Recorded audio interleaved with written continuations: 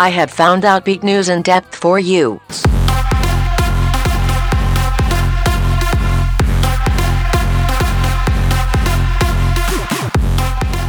Good evening and welcome to Outbeat News in Depth. I'm Greg Moralia.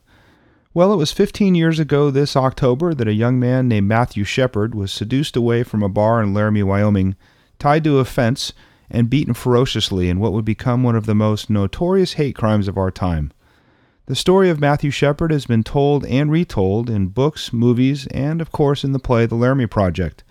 But none of these productions have shown us the person behind the icon Matthew Shepard. This fall, for the first time, the world will get to know Matt Shepard. A group of Matt's high school friends have produced a documentary about the person behind the story, and joining us tonight are Michelle Hosaway, Liam McNeef, Zaina Barkawi, and Jason Marsden, some of Matt's friends who share their story in this film. And also joining us tonight, Kina Crocker is back for the last of a 4-part series on the legal aspects of LGBT relationships, and we'll check in with Nathan Mansky, the creator of I'mFromDriftwood.com. All of this is coming up right after your Outbeat Radio News for this Sunday, September 22nd, 2013. I have found Outbeat Radio News, your source for LGBT news from the North Bay and beyond. 16-year-old Cassidy Lynn Campbell broke down in tears Friday night when she learned that she had been crowned homecoming queen. The senior at Marina High School in Huntington Beach was born male, but told the LA Times that she always felt like a girl. In high school, she began taking hormone blockers and estrogen injections prescribed by an endocrinologist and made the transition to living as a girl. She decided to run for homecoming queen in part to make a statement. Cassidy said, "If I win, it would mean that the school recognizes me as the gender I always felt I was. But with all of the attention, I realized it was bigger than me." This last Friday at Marina High's homecoming pep rally, the field of 10 homecoming queen candidates was thinned to 5, Cassidy among them. At halftime, school district spokesman Tom DeLapp said the 5 finalists were called up and balloons were released from a box to announce the winner. White for the princess and bright yellow and blue for the queen. DeLapp said, quote, "Cassidy was stunned. She kind of broke down on the podium. Students started chanting her name and then ran up to give her a big hug." Cassidy said, "I was so proud to win, not just for me, but for everyone out here. It really shows the progression of our times."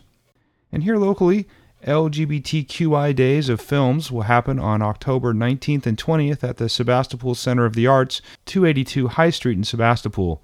The center's film program department will host Sonoma County's only festival dedicated to showing films by, for, and about the LGBTQI community. The goal of Film Days is to offer quality films that enlighten and inform. The series producers are confident that this year's slate will offer something for everyone in the LGBTQI community, and their supporters will be proud of it. The festival kicks off on Saturday, October 19th at 7 p.m. with a sweeping feature documentary, I Am Divine. This celebration of one man's extraordinary life traces the gay icon's humble beginnings as an overweight, bullied Baltimore youth to an underground film star to an internationally recognized drag superstar. Sunday, October 20th will offer a full day of stunning short films, enlightening documentaries, and a gorgeous feature film. A shorts program will begin the day at 11 a.m. The films have yet to be announced. At 1:30 p.m., the feature documentary Puzzles will be shown. Puzzles tells the story of a brutal attack on a gay bar and how the community on both sides of the issue of LGBT rights responded. It takes us directly into the world of people who are changed by hate.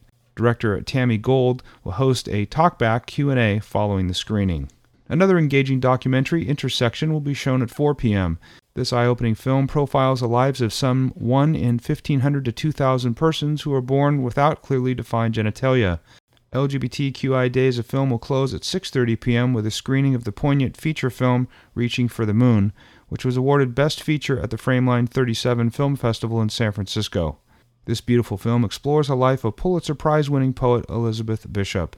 Tickets are now available and can be purchased through the Sebastopol Center of the Arts located at 282 High Street in Sebastopol. Now here's your calendar of events for the coming week.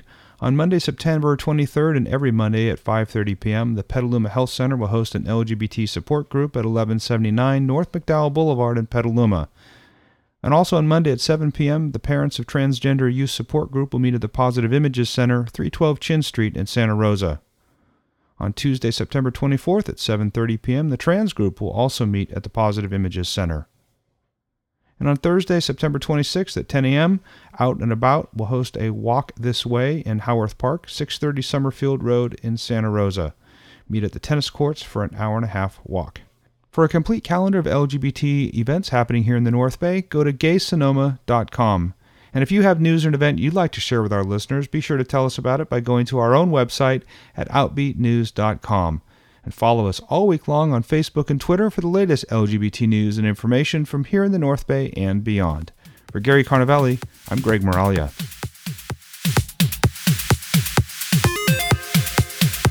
Outbeat Radio News, your source for LGBT news from the North Bay and beyond. We begin tonight by welcoming back family law attorney Kina Crocker from Crocker Law, who's here with the last part of her 4-part series on the legal aspects of LGBT relationships. So far, we've talked about marriage, we've talked about merging property and adopting children. So in this 4th segment, we're going to talk about the most unfortunate, what happens if things don't work out. And it seems like kind of a negative way of finishing this informative series. But, there's some really important considerations in how to dissolve a formalized relationship. Talk about the differences between ending a domestic partnership and a legal marriage. Ending a domestic partnership and ending a legal marriage are the same. It's the process is the same. You have to file a petition for dissolution with the court, and the law now allows for you to be able to end both a domestic partnership and a same-sex marriage in the same action, so you don't have to do 2 separate cases. The next step in the process for a divorce is disclosing all your financials, basically all of your assets, all of your debts, all of your income and your expenses. You lay it out for the other party and say, this is what I believe to exist in our relationship. These are the values of all of these items, and both sides are required to create those documents and exchange them with each other. And the law is very serious about full disclosure of all assets and debts, income and expenses, and requires that be done. Once those are exchanged, the parties in the most amicable scenario, the parties basically sit down and say, okay, we agree on the values. This is how we're going to divide our property. This is who will be responsible for these particular debts, and then talk about support and whether that's something that should be considered. And if a couple does this mutually, they're amiable, they've both agreed that, the relationship isn't going to work out, is this something that a couple can lay out and do for themselves? Or should they each get representation? If it's an amicable situation, yes, it can certainly be done without an attorney. The only thing that I would caution is to make sure that the paperwork is done correctly. The court will kick back paperwork if it's not done correctly, or if there's something missing, or if there's something that the parties are trying to agree to that is just forbidden by the law. So it's important to... if you are in a situation where you can agree on how to divide everything up, once you get to the point of drafting an actual written agreement that sets forth all the terms, it would be good to just run it by an attorney to make sure that it will pass muster with the court. And that sounds particularly important if there is both a domestic partnership and a marriage. I know you mentioned that you can dissolve both at the same time, but I would imagine you would have to request that or specify that in probably a special form. Well, we do actually now have special forms that allow for you to check the box for both. Tell us, again, we talked in the last segment about California's property laws, but talk a little bit more about what community property actually means and what is included in that and what would not. So for real estate specifically, in order to figure out how to divide it in a divorce, you would figure out the value of the property, determine whether one person will end up keeping the home. If the parties decide to sell it, it can be as simple as selling the property and dividing the proceeds. If not, there would have to be a buyout of one person's interest, which could be just a lump sum payment to the other person, an outright payment, or offsetting with other assets. Maybe there's a large retirement account that can be offset against in order to divide the property equally. But there are also considerations of, like, for example, a down payment. If a person puts a down payment into the home that comes from separate property, that person would be entitled to a reimbursement of that down payment, dollar for dollar before the equity in the home is divided. So there are some exceptions to the straight 50-50 line. So that's interesting. So let's say that, if I understand you right, if one party comes into the relationship and puts the entire down payment down, they're bringing assets from prior real estate deals, let's say, and 10 years later the couple ends up divorcing. The person who did the original down payment is entitled to all of that back? That's correct, up to the amount of equity that's in the home. And we've seen with housing over the past years, a lot of clients have come to us and said, there is no equity in the home right now. We're actually upside down. In that instance, no, you're not going to get your down payment money back. But if the money is there, then yes, you'd be entitled to it. Well, let's shift gears a little bit and talk about child custody, because that always seems to be one of the most emotional and perhaps challenging areas to figure out. How is that handled? Are there any differences with LGBT couples as opposed to heterosexual couples? No, not in that regard. Custody issues are hard for everyone, and in most instances, I would hope that the parties could come to some agreement with regard to custody. But if not, which is the way of the world these days, it's children and money are at the heart of the most emotional issues that people have to deal with in divorce. And so, for custody, if there's no agreement, there are what they call child custody recommending counselors at the court. Basically, you go in and you talk to them. The two parents sit down and talk to that one neutral person, and that recommending counselor makes a recommendation to the judge as to what the custody arrangement should be after listening to the parents talk. The court then hears from the parents as to whether they agree to the recommendation from the counselor, and then the court makes an ultimate determination of what custody should look like, parenting time for each parent. It's much better for the parents to try and work it out, though, because they will be in control of the outcome rather than relinquishing that control to the court.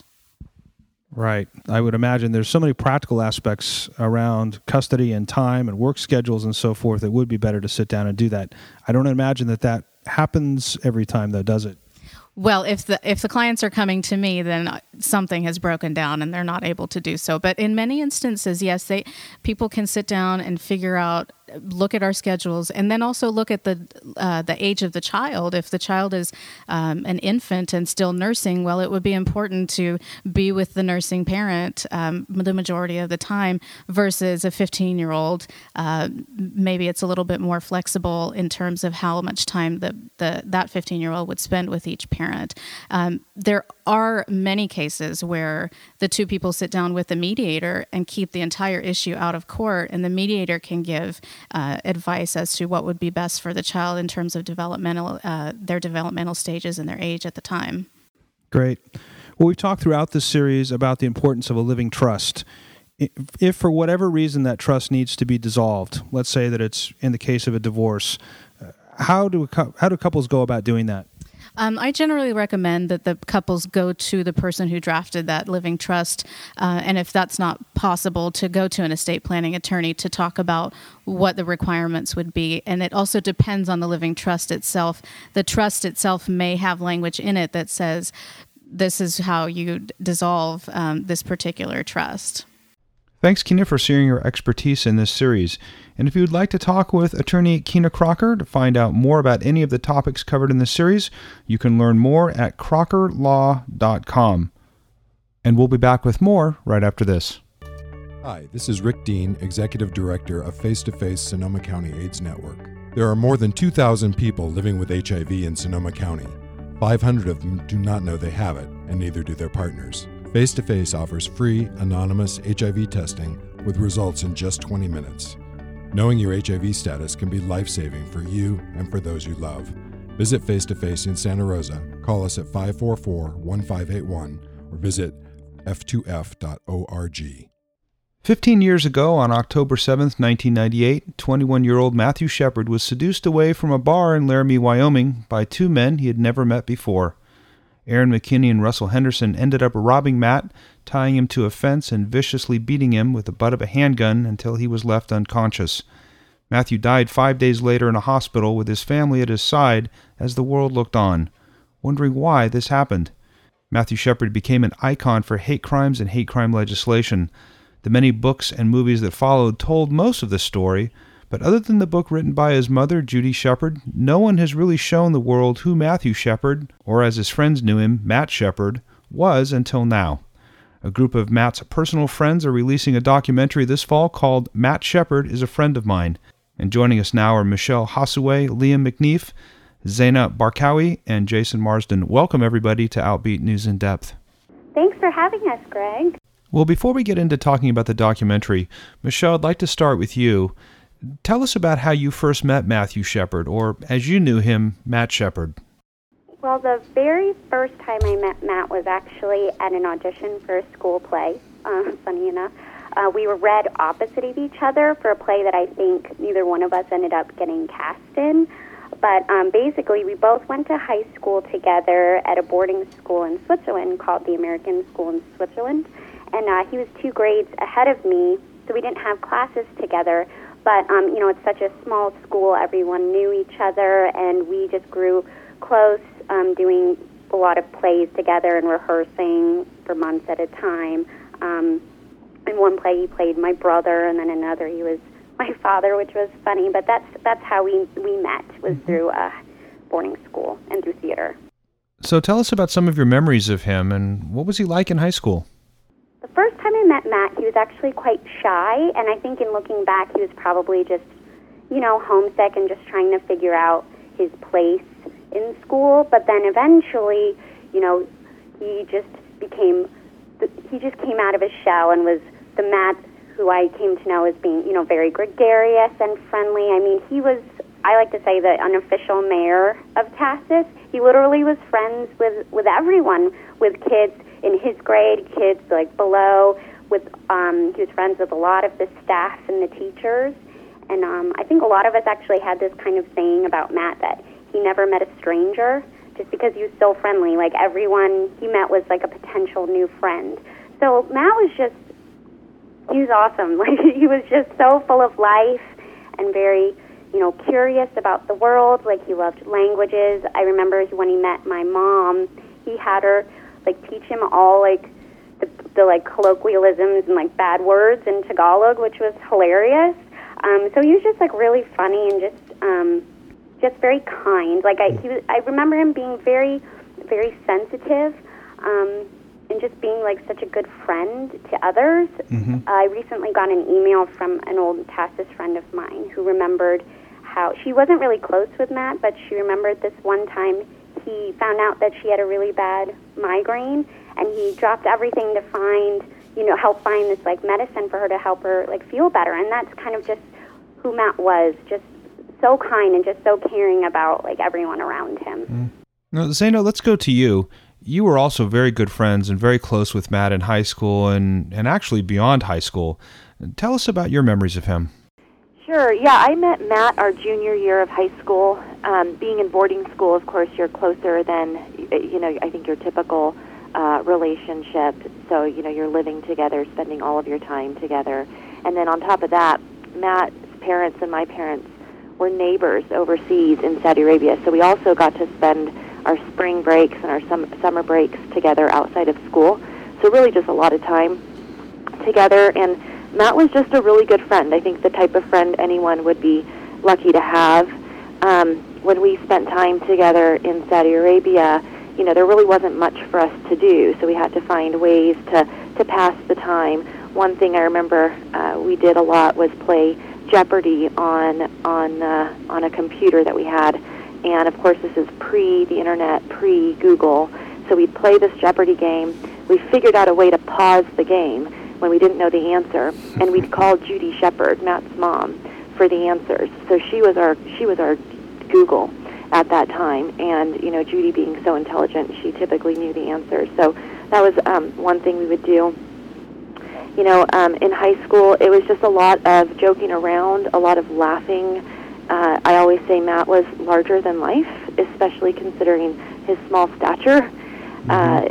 Just finding pranks, doing things to make each other laugh, really. Another memory I have, after high school, so Matt and I stayed in very good touch between the 3 years between high school and up until his death. and saw each other multiple times and took a trip to San Francisco together, and he came to visit me in Reno a couple of times as well. I remember in San Francisco, specifically getting milkshakes at Orphan Andy's in the Castro and having a conversation there about the difference between a milkshake and a malt shake. And it just stands out in my mind as such a vivid memory. I can picture him sitting there talking about this. And again, I think it just speaks to his creative, intelligent mind, always asking questions and always wanting to think about things critically. Wow. Well, Jason Marsden, you're the executive director of the Matthew Shepard Foundation now, but you met Matt after high school and shortly before his murder in Laramie, Wyoming. Tell us about how you met and some of your memories of Matt. I met Matt in somewhere in 1997-98 in Casper, Wyoming, at a birthday party for someone who turned out to be a mutual friend. And I immediately found out how interested in politics and public affairs and foreign affairs he was when I walked into that place. I was a writer for the Casper Star-Tribune, which is Wyoming's statewide newspaper, and I was opinionated and 25 or so and had my thoughts I needed to share with everyone about the news. So I wrote a column from time to time on the opinion page that ran under my picture. So when I walked into this little apartment, college student apartment, you walk in the front door, you're in the living room, the kitchen's right in front of you, a little place like that. And Matt was this short, blonde kid standing in the kitchen, and he looked at me a bit funny and came right over to me and said, "You're Jason Marsden from the Casper Star-Tribune, aren't you?" And I said, "Yes." And he said, "I'm just really embarrassed that the newspaper has had almost nothing in it about what's going on in Afghanistan. Do you know what's going on in Afghanistan?" And, I was a news junkie and a reporter. I had the AP Wire on my computer all day long, every day at work, and I didn't really know what was going on in Afghanistan. And this was at the time that it was just beginning to emerge that women's rights and particular education of girls, women's ability to go out in public were being rapidly eroded by the religious extremists who had taken the country over, and what had been a country where there was, at least in Kabul, some degree of equality for women, and at least in education, was disappearing. And Matt was outraged about it and shared his thoughts on it. And I went back to the newspaper the next week and kind of tried to do my research on it and mentioned it to the Wire editor, but it just really stuck with me. This was a town of 50,000 people. There's a handful of people who probably care very much about international politics and human rights issues, and the thought that I had bumped into one at a college student's birthday party was so surprising to me that he just really stuck with me. And then we would run into each other from time to time at these little house parties, which was the extent of gay social life in Casper in the 1990s, and he would always want to talk about what was going on in the world, what the Clinton impeachment was going on sort of around that time period, a lot of political angst amongst, left of center people in Wyoming, who were quite a small tribe then and a smaller one now. So he just made a tremendous impression on me of being someone who is, very different from your run-of-the-mill Wyomingite. Mm-hmm. Well, I would imagine with his experience studying abroad that he was, in fact, a worldly guy. And I know his mom told me about how he was well-versed in several languages and really enjoyed engaging in the political debate. I want to go back to 1998 in October. Michelle, how did you hear the news of Matt's attack? I would kind of replay that day over and over. Occasionally, I remember it distinctly. I was in my apartment in Boston. I was a sophomore in film school at the time, and I got this phone call from my older sister, and she was asking me, is your friend Matt Shepard, is he from Wyoming? You have to turn on the news. This horrible thing has happened, and I turned on the news, of course, and saw what happened, and saw his picture, him in the blue shirt standing in the kitchen. Sure enough, that was him. So I remember it very, very distinctly. Now, Liam, you didn't know Michelle at the time that Matt was attacked. When did you two meet? Michelle and I met in 2000, and I distinctly remember as we started to become close, she was still kind of very affected by what had happened, and it was something that, it was still hard for her to talk about it without getting very emotional, and, it was something that she, it was a couple of years afterwards, obviously, at that point, but it was something that she was still kind of very visibly struggling with. Oh, I'm sure. Well, Jason, now, it must have been really extraordinary for you as a reporter being at the news desk and then hearing word of Matt's attack come across the newswire. Talk about what that experience was like for you. Well, I was shielded from having to, file daily copy on this under my byline or be involved in it because it was immediately apparent that he was a friend of mine. And as the news coverage the first day was unfolding, we had a reporter from our Cheyenne bureau who went over to Laramie real quick and started talking to police and to friends of Matt's and trying to figure out what had gone on. And a friend of Matt's whom I knew mentioned to our reporter that Matt was a friend of mine. So this went up the chain to the editors, and there was some, it's all so strange. There was some commotion around the fax machine and press release being rushed over to the state desk, and there was a remark that there looked like there had been an aggravated assault that could potentially be a homicide. And sometime within the first hour or so, one of the editors came over to my desk and had some papers and asked me to go back to the conference room, and I sat down there, and they slid this press release across the desk from the Albany County Sheriff's Office about just the barest facts of what had happened. Someone had been found grievously assaulted, medical treatment, some initial handwritten notes that were on it about victims' parents live in Saudi Arabia, trying to get in touch with them. And long story short, the victim was apparently a friend of mine, according to what our reporter had learned. And did I in fact know Matt Shepard? And I was I just must have blanched. I was so confused. And there had already been some contact to the newsroom from one of Matt's friends who had identified me as being one of his friends. And they said, this obviously wouldn't be involved in the coverage, but if being around, this is going to take the paper over tomorrow probably, because any kind of violent crime of this degree is very rare in Wyoming. It would be front page news under almost any circumstances that something like this went on, right, regardless of the motivation of it and so on. And this is 1998. I had a 300 square foot studio apartment. I didn't have the internet at home, and I felt like I should stay around the newsroom and find out what was going on, and if there was some help I could provide. You have the mindset as a reporter of trying to get all the information you can, and you become aware also of the mindset of the victims, the community, the neighbors, the investigating officers, the medical professionals, and you get sensitized to that really quickly. I think there's a cynical view of how the media, just sort of drools over anything horrible that they can write about. But I can tell you, we in that newsroom at that time anyway, we certainly didn't feel that way. In a small place like Wyoming, it's very common that you would have other personal connections with the people you're covering, and then to actually be one of the people who had the personal connection to the victim was another step above that in terms of the gravity and the just sort of pit in your stomach you get from it. I'm feeling it right now. Yeah. And I'm sure for all of you, it's been really tough as you've gone back and looked at all of these memories and emotions as you made this film.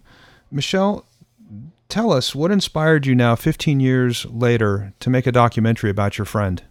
It has been 15 years since Matt died, but to be completely honest, sometimes it feels like it happened yesterday.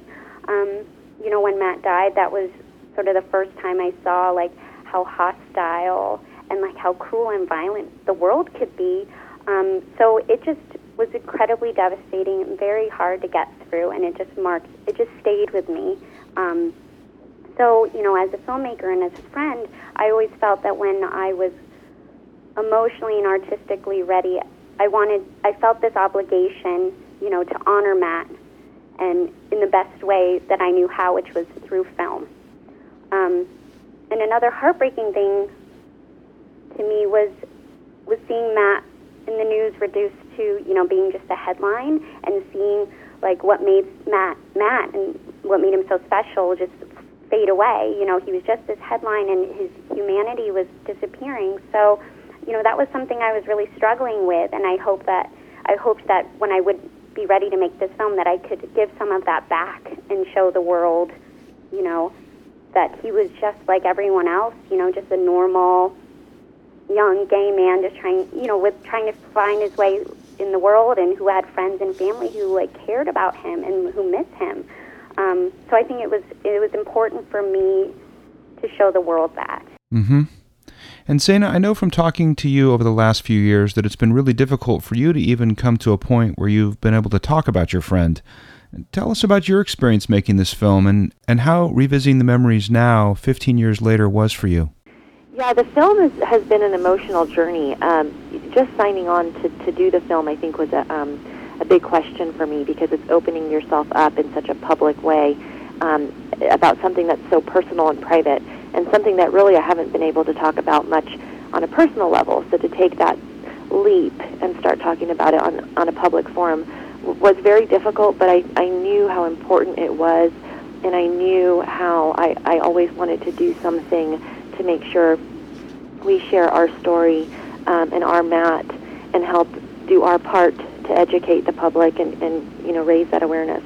So as difficult as it was, what kept me going was I knew how important our work was in the end. Mm-hmm. So it wasn't my first time visiting Wyoming, but when we started the film and we went back to Casper, we went back to Laramie, and we talked to key people like Sheriff's Deputy Reggie Flutie, I learned some details in that journey that I didn't know about what happened, and I think I sort of avoided learning too much, so this forced me to face my fears and learn some of the details, which I think in the end was very healthy.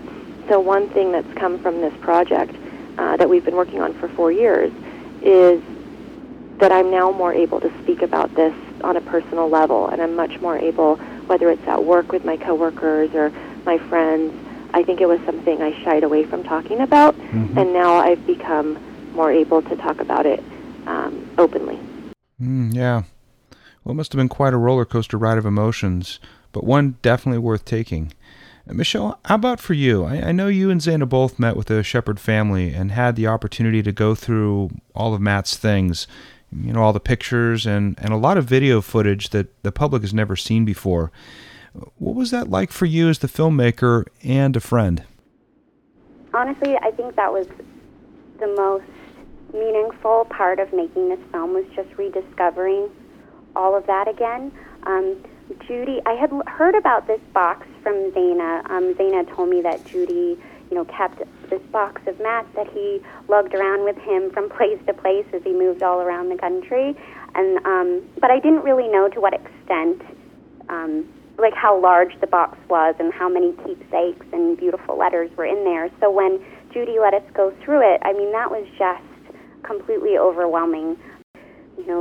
We shot expensively in Laramie and went to the field where he was assaulted, and I actually went into the hospital room where he died, and that was all deeply affecting. But for me to find these unsent letters, these beautiful poems that he wrote about himself, all these, little keepsakes that I remember, that was so touching and just very emotionally difficult. And it was just, you could just feel Matt again very palpably, sifting through the poems and him just talking about the things that he loved and the things, that he didn't like about himself and what he was, worried about, and how, just grocery lists, just everything. It was just Matt's voice coming back.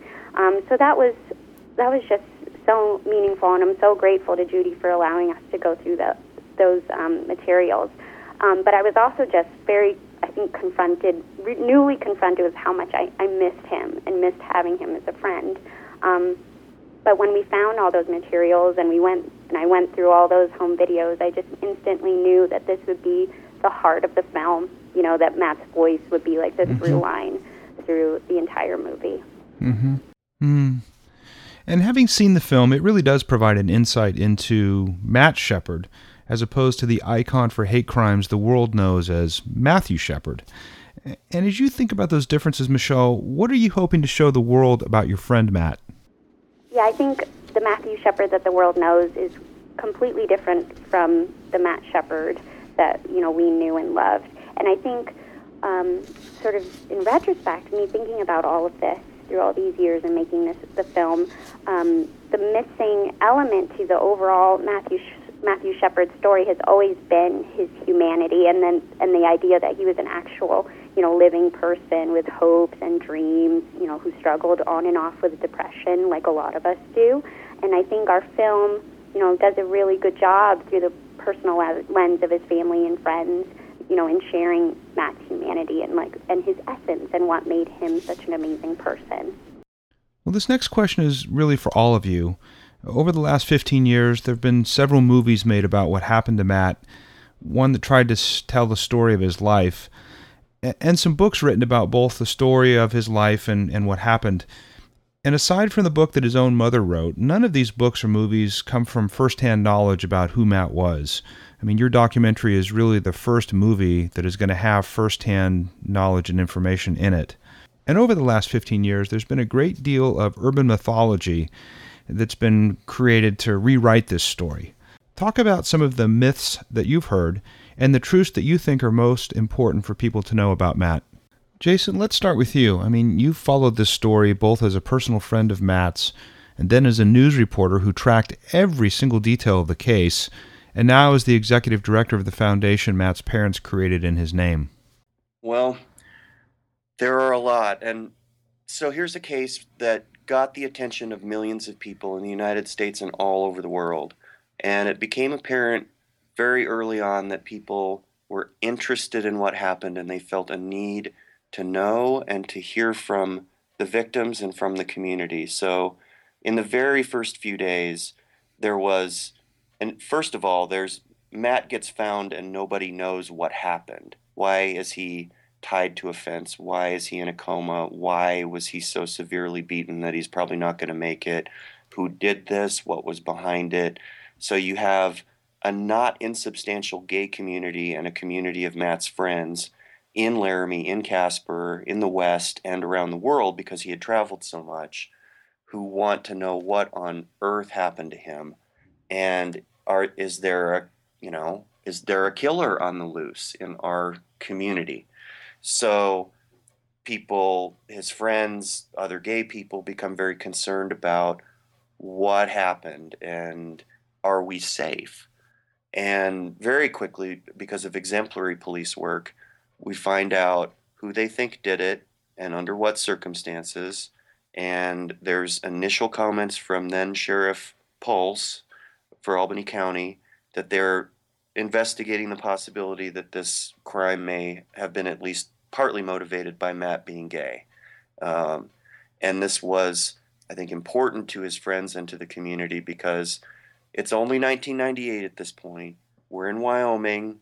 It's a rural place, and that's not to say that gay people are unwelcome in Laramie. I think that would be an oversimplification. It's not to say that there's an epidemic of these kinds of crimes in Wyoming. That certainly is not borne out statistically. But, we all grew up during that period thinking about maybe being the victims of or fearing being the victims of what I think people mostly called gay bashing back then.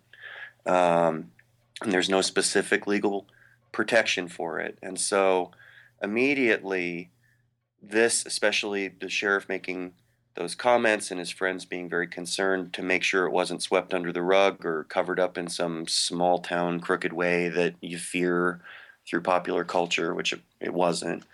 That's a piece of news. So it gets in the local media. The local media sends its copy to the Associated Press every night. The Associated Press is accessed by the Denver TV stations, the Denver newspapers. Those papers are more widely noticed by papers and TV stations and other outlets nationwide, and those outlets are seen and heard worldwide. And so the story's interesting, it's compelling, it's unclear what happened, it's unclear if the victim will make it, it's unclear if something really bias motivated and ugly has occurred. That's news, and it travels. So it travels quickly enough that it's the headline in the Minneapolis paper a couple days later when the Shepherds are changing airplanes on their way to the hospital in Fort Collins. And they're as puzzled as anyone. And all of us in Wyoming are puzzled when reporters start showing up from the New York Times and the BBC, and we understand a vigil is forming out in front of the hospital in Fort Collins. And so the first round is, Wyoming is this awful place where gay people are beaten up and no one cares about or protects them. And to those of us who were gay in Wyoming, we considered that misinformation and tried to set context and a broader picture of what it's really like there in our defense as Wyomingites.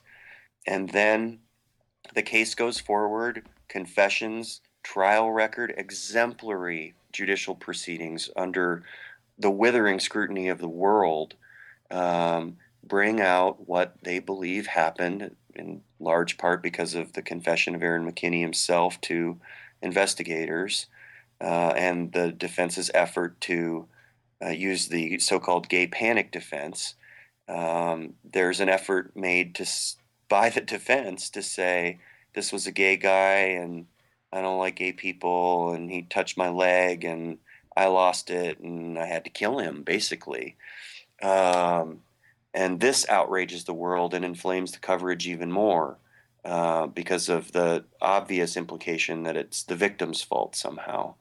Then 9 years ago, the ABC TV News Magazine 2020 mounts a very revisionist account that draws on some producers and other folks in the gay community who either don't like the idea of hate crimes legislation philosophically or politically, who suspect there's been some kind of small town cover-up the other direction to dress it up as a hate crime, which is fundamentally absurd.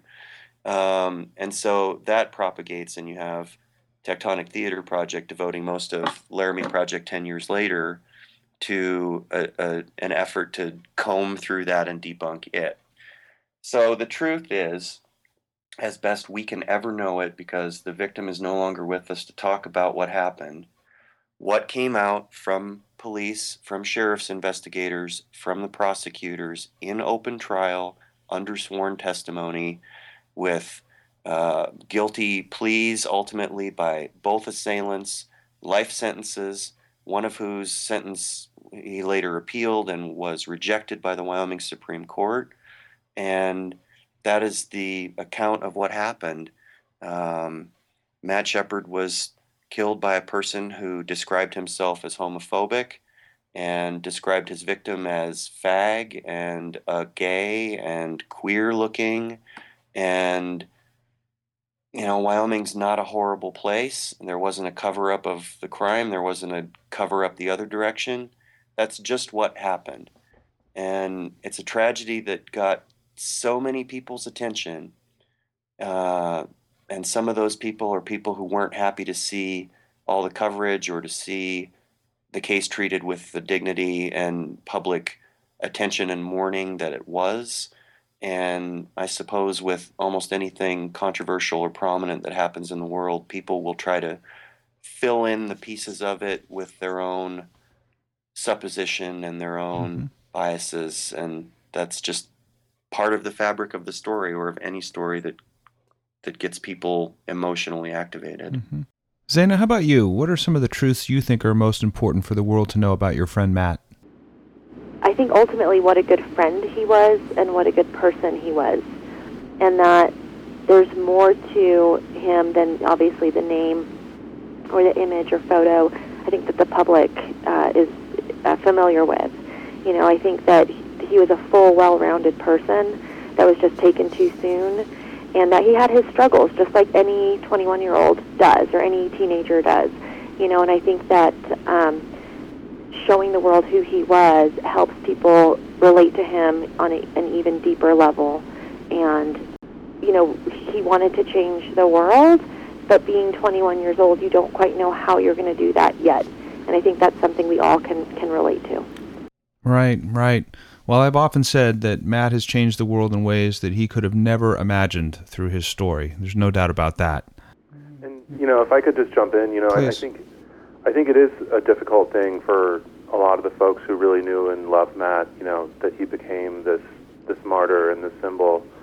On the other hand, I think that, as someone who didn't know him but is pretty familiar with the story, I think that, we can all agree that the symbol of Matt has had great value in terms of influencing the way the public views, like, issues of LGBT inequality and hate crimes and the like. And so I think one of the great things about the film is I think that it by filling him out more as a person and making him more of a real-life human being, I think it ultimately makes him more accessible to more diverse groups of people who can then sort of, begin to think a little bit more carefully or deeply than they might have about, the things that he represents and, empathizing with people who are different from them. Right. So that aspect of it, I'm glad that we've been able to do that.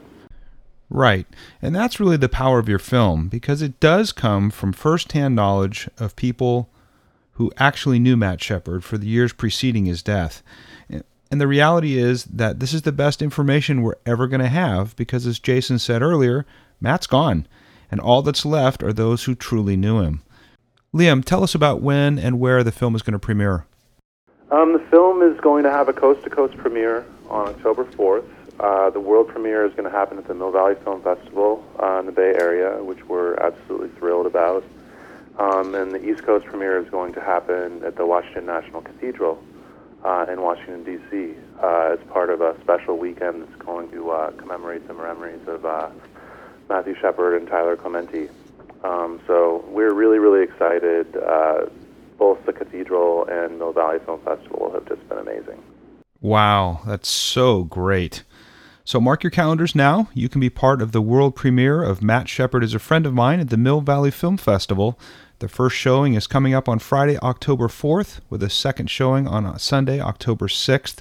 Tickets are now available at the Mill Valley Film Festival website, www.mvff.com.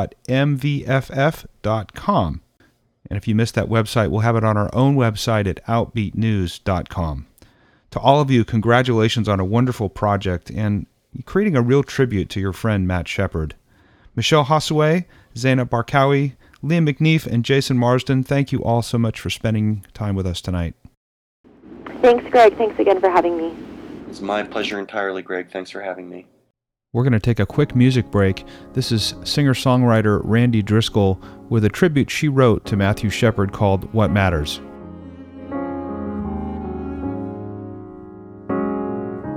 You were the brightest angel heaven had ever seen. You walked in with a story to tell, and 10,000 tongues to scream. And you said, doesn't your heart beat the same as mine? Haven't I told you 1,000 times?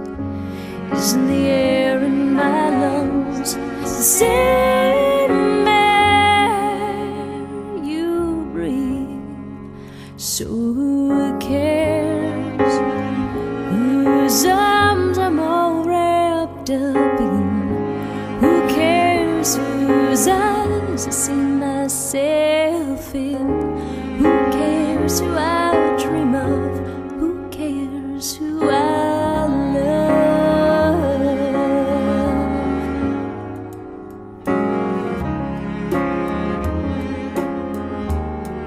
Yeah. Heaven help me, for I am lost. What a price my love did cost. But here I standing strong, and I am free.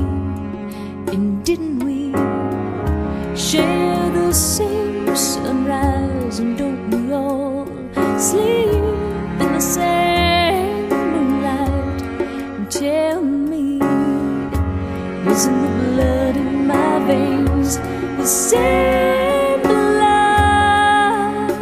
you bleed? So who cares whose arms I'm all wrapped up in? Who cares whose eyes I see myself in? Who cares who I dream of? Who cares who I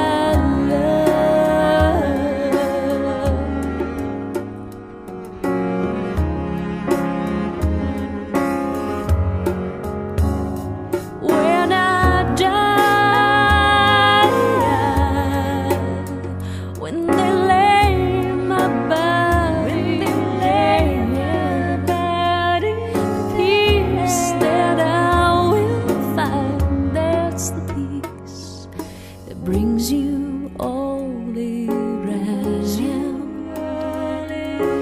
brings us all around.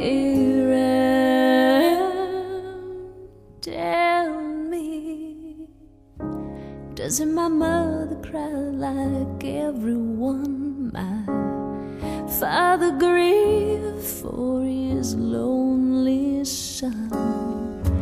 Isn't my rainbow a little brighter because so who cares whose arms I'm all wrapped up in? Who cares whose eyes I see myself in? Who cares who I dream of? No, it doesn't matter who I dream of, 'cause in the end it only matters that I was loved. And I am lost. Love has no face. Love has no face. Love has no face. Hey,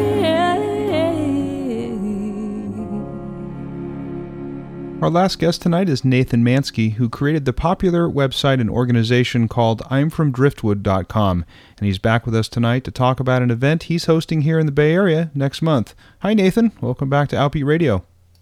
Thank you. It's good to be back. Well, it's always good to have you. And for our listeners who are not familiar with I'mFromDriftwood.com, tell us about this website and the work you're doing. Yeah, I'm from Driftwood is an online archive of first-person LGBT stories from predominantly from towns and cities across the U.S., but we also have some stories from other parts of the world. So it's all first-person stories. I encourage people to share stories that aren't all coming-out stories. I really want to capture a broader sense of what the LGBT community is like. For a lot of reasons. It started predominantly to help queer youth in small towns realize that they're not alone. It's called I'm From Driftwood because I'm from Driftwood, Texas, and I knew what it felt like to feel like the only gay person in Texas, definitely, but also the entire world, just because I was so secluded from the rest of the world. But also after we launched the site, people started letting me know what all these stories meant to them. So, we've helped a 50-year-old man come out later in life. Straight people have emailed me saying how much better they understand or know more about the LGBT community because of these stories. It's very unbiased and unthreatening to share a first-person story. So it's really helped connect people in a way that other forms can't, that first-person stories really can. So that's really what I'm From Driftwood is, and we have written stories and a lot of video stories as well. So, and we've been going for about 4 years. We have about close to 900 stories so far. Oh wow! And your tagline is, I'm from Driftwood, saves lives and empowers communities. Who inspired you to create this site?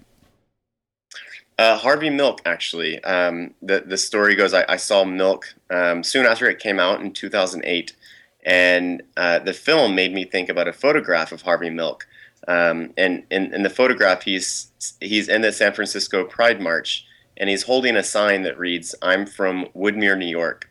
And it really struck me as a little peculiar because everyone associates him with San Francisco. You know, he was the first openly gay elected official in the U.S., and everyone just thinks about Harvey Milk and San Francisco. But here he was claiming or proclaiming loudly that he's from this town on Long Island that, most people have never heard of.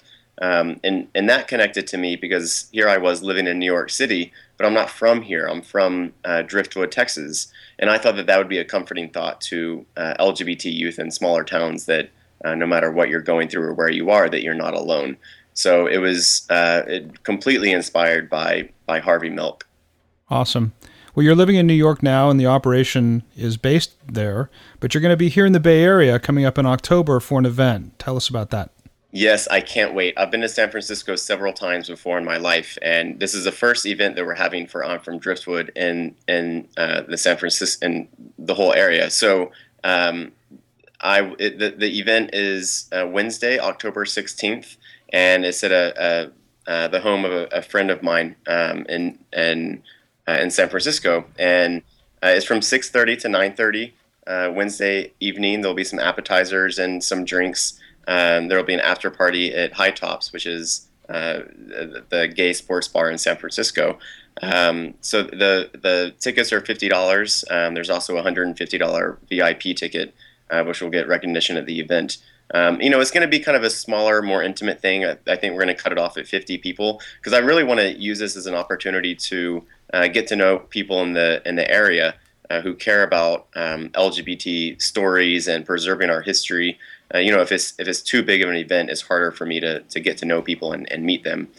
So I'm really looking forward to meeting more people in San Francisco who have some sort of passion or care about the work that we do and the storytelling. And so I absolutely love San Francisco. So I really can't wait to get back. Great. So this is on Wednesday, October 16th, 6:30 to 9:30, a very intimate house party and a chance to meet you and learn more about the organization. Yes, and all the information is at imfromdriftwood.com/SF. Well, Tony and I will be there and hope all of you will join us on Wednesday, October 16th, 6:30 to 9:30 p.m. We'll have a link to get your tickets on our website at outbeatnews.com. Nathan, thanks for dropping by tonight, and we'll see you next month. Great. Thanks a lot. I'm looking forward to it. And that brings us to the end of our hour. My thanks to all of our guests tonight. Be sure to join me next month on the 4th Sunday of October for the next edition of Outbeat News in Depth and hear all about the new PFLAG group forming in Napa. I'll be back next Sunday night for a special edition of Outbeat Extra with Gary Carnevale, and we'll be talking with some local LGBT politicians about some of the issues they're working on here in the North Bay. That's at 8 p.m. and only here on KRCB Radio. In the meantime, have a great week, and thanks for spending your Sunday night with me.